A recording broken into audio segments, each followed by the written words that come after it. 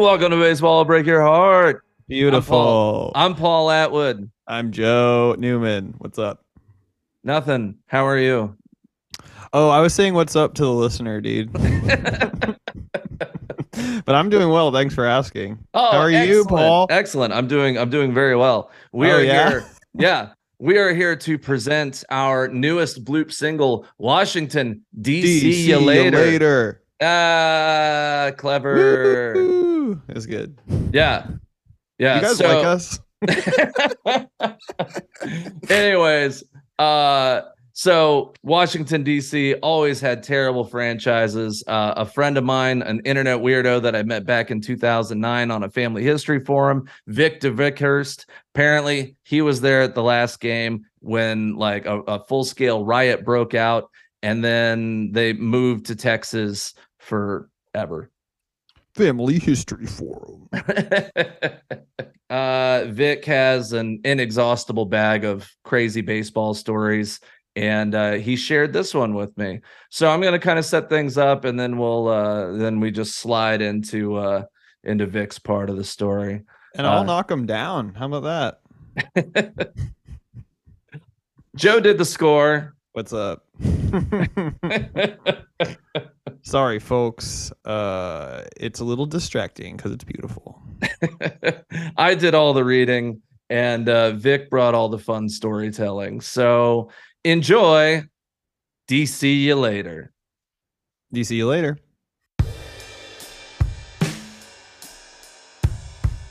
Washington, D.C. is known for a good many things, but good baseball is not one of them. There are over 160 permanent monuments and memorials intended to forever engrave in public memory everything from Lincoln's closed fist and Martin Luther King's unfinished work to the victims of the Titanic and FDR's dog. But the one thing the city can't seem to hold on to, and often wish they could forget, is their baseball team. The third iteration of the Washington Senators, established in 1961, was just as bad as the second, which had relocated to Minneapolis the same year after 6 decades in the district. Professional baseball has been played in the nation's capital since 1871, when the Olympic Club of Washington, D.C. became one of the early members of the newly minted National Association of Professional Baseball Players.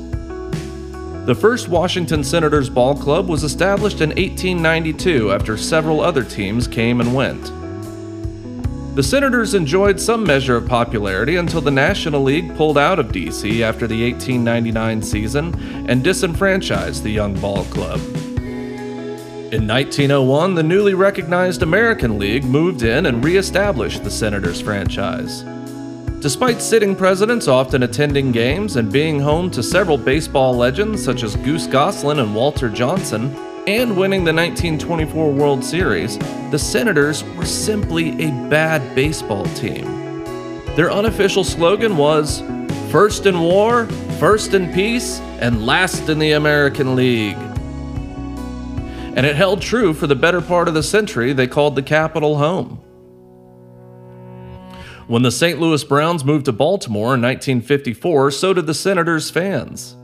Longtime team owner Clark Griffith passed away in 1955, and his son Calvin moved the team to Minneapolis in 1960 to play in front of, quote, "good, hard-working white people."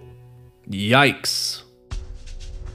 Because the notion of the national pastime not being played in the nation's capital just seemed flat-out un-American, the district was granted an expansion team in 1961, and the Senators were back for a third time and were as bad as ever. Not even legendary player turned manager Ted Williams could turn them into a successful baseball team, securing just a single winning season in 1969. The team was purchased that year by politician and shipping magnate Bob Short, who borrowed heavily to close the deal. Hoping to mitigate the debt he incurred purchasing the franchise, Short gutted the team. He also had a tendency to abscond with beloved franchises and sell them off on the other side of the country. When he purchased the Minneapolis Lakers for $150,000, he promised the previous owner, who had turned down substantial offers from out-of-town groups, that he would not move the team. But a true carpetbagger at heart, he moved them to LA in 1960, where he sold them for a $3 million profit. Short made plenty of promises that he would keep the Senators in DC, but when it came time to make good on those promises, he predictably came up short. I asked Mr. DeWyckhurst to share his recollections of the Senators' final years in DC, and he provided me with the following. Throughout the 1960s, with Baltimore winning championships just down the road and DC becoming a mob scene on any given day, the Senators continued hemorrhaging fans, including myself. At the time, baseball seemed like a distraction that was promoting the outdated American values that were propping up an increasingly authoritarian establishment that was committed to turning back the clock on civil rights and social progress. I mean, Richard Nixon was a baseball fan. It was the only thing that duplicitous meat sack full of plague-ridden rats and myself had in common. Regardless, that was enough to turn everyone besides the Okie from Muskogee types away from ballparks. Tom Vandergrift, the mayor of Arlington, Texas, who had a vision of turning his town into some kind of hotter-than-hell 10-gallon Disneyland, promised Short a bevy of riches, including a $7.5 million broadcasting deal and a new, barely suitable but eminently habitable stadium. The lease was owner-friendly and payable in cases of Lone Star and Jerry Jeff Walker tickets. Short was doing everything he could to drive fans away in DC, like jacking up ticket prices and demanding a fence be built around the stadium parking lot, loudly proclaiming the area was a hotbed for crime, and then openly deriding the fans for their lack of support. The outraged DC fan base showed up in force to give Short a piece of their mind for the final game the Washington Senators would ever play. RFK Stadium was the first big league ballpark I ever set foot in. To say the least, seeing only 3,000 people dotted around the 45,000-seat stadium was a disappointing experience. I spent my entire boyhood in Mexico and Southwest Texas dreaming about the lights and excitement of the big leagues. I had seen more people come out to exhibition games back home at Coconut Field and Alpine. Even so, after skipping the entire 71 season, I felt obligated to see them off. 14,460 fans, quadruple their usual draw, showed up early and unfurled banners that said, "Short stinks," and "How dare you sell us short," and the classic, to the point, "Fuck you, Short." Even Nixon, who liked to attend games between stoking up a race war and gunning down college students, hated Short, once saying, "Short is a jerk. I sat behind him at games and I can tell you, moaning and bitching all the time." The mood of the game was grim, with the Yankees up 5-1 in the 6th inning when Frank Howard stepped up to the plate. Howard looked like some gigantic bumpkin from a Steinbeck novel that had discovered baseball between launching hay bales 30 vertical feet into a barn loft and hammering fence posts into the ground with his bare fists. They called the 6'7" bespectacled aw shucks looking Ohioan the Capital Punisher, because anyone pitching fastballs down the middle when Howard was in the box was guilty of being a moron, and he made them pay. Despite decades of rivalry, the Yankees gifted the district a fastball right down the middle, and the monument-sized Howard smashed it into the outfield stands. What felt like a wake became a frenzy. One fan brought an effigy of Short, and the crowd ripped it to pieces. I could feel things were beginning to get ugly. Spending the last years of the 60s in DC gave me a sixth sense for when a riot was about to break out. Washington made a late comeback, and in the top of the 9th, with the Senators winning 7-5, fans began to congregate at the railings chanting, "We want Short!" When a fan jumped onto the field, eluded security, and literally stole first base, a full-scale riot broke out, with fans pouring onto the field like a swarm of jungle ants, destroying everything in their path and carrying away anything they could get their hands on, including the light bulbs from the scoreboard. With no way of corralling the crowd back into the stands, the game was forfeited to the Yankees, and the Senators became the Texas Rangers.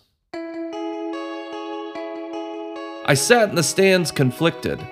The fans gave away the game to their most bitter rivals. But I couldn't blame them. Greed ruins what's good about the game. An elderly woman in the stands scolded a young rioter. "You couldn't just let them win! You ruined the game!" To which the youth replied, "Who cares about the game?" The fans were just taking back what they felt was theirs. You saw it in the ballparks and you saw it in the streets. People taking back what should have never been for sale.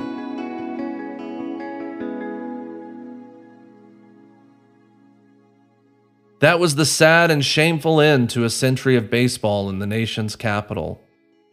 If there was ever a marble monument or memorial to these teams to forever affix them in our collective memory, the inscription would simply read, "Baseball will break your heart."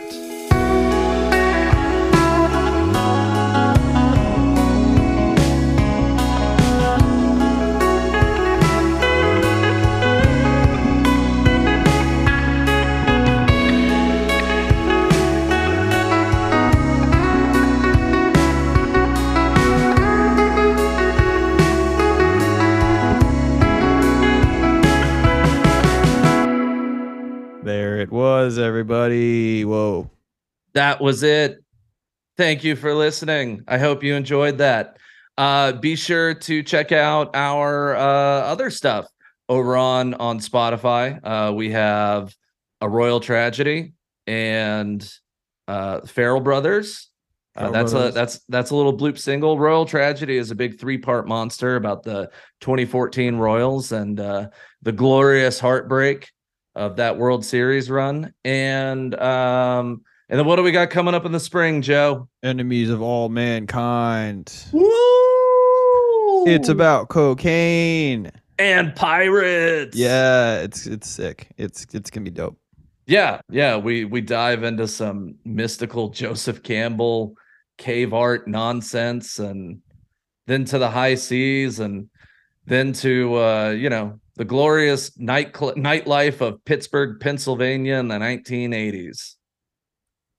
It's pretty cool. Yep, it'll get you. It'll put lead in your pencil, baby.